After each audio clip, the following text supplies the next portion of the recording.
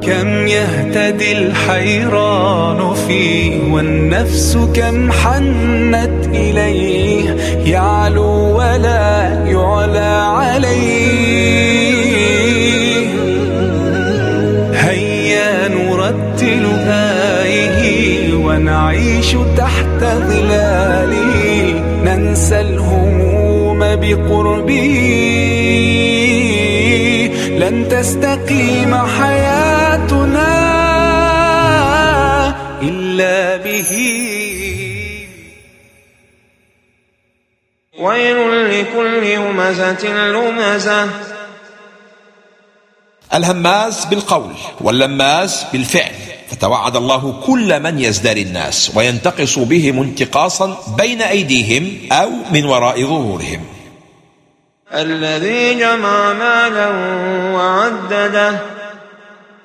قال الأستاذ الإمام محمد عبده: أي أن الذي يحمل هذا الهمزة اللمزة على الحط من أقدار الناس هو جمعه المال وتعديده، فكلما نظر إلى كثرة ما عنده منه انتفخ وظن أنه من رفعة المكانة، بحيث يكون كل ذي فضل ومزية دونه.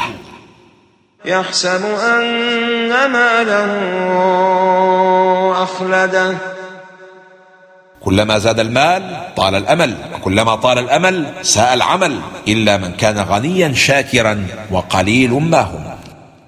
الغنى لا يطيل عمر العبد، والفقر لا يقصره، وشعور الغني بذلك عن فعل الخيرات يؤخره. التي تطلع على الأفئدة، أي تشرف على الأفئدة، وخص الأفئدة بالذكر لأن الألم إذا وصل إلى الفؤاد مات صاحبه، فأخبر سبحانه أنهم في حال من يموت لكنهم لا يموتون.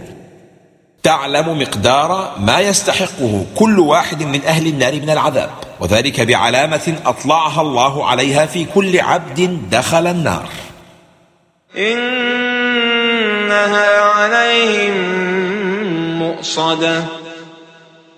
نفتح الأبواب والنوافذ عند اشتداد الحر لعل نسمة هواء تبرد الجو، لكن أبواب النار غدا مغلقة، فلا يخفف عن أهلها العذاب مهما طرقوا على الأبواب، إنها عليهم مؤصدة.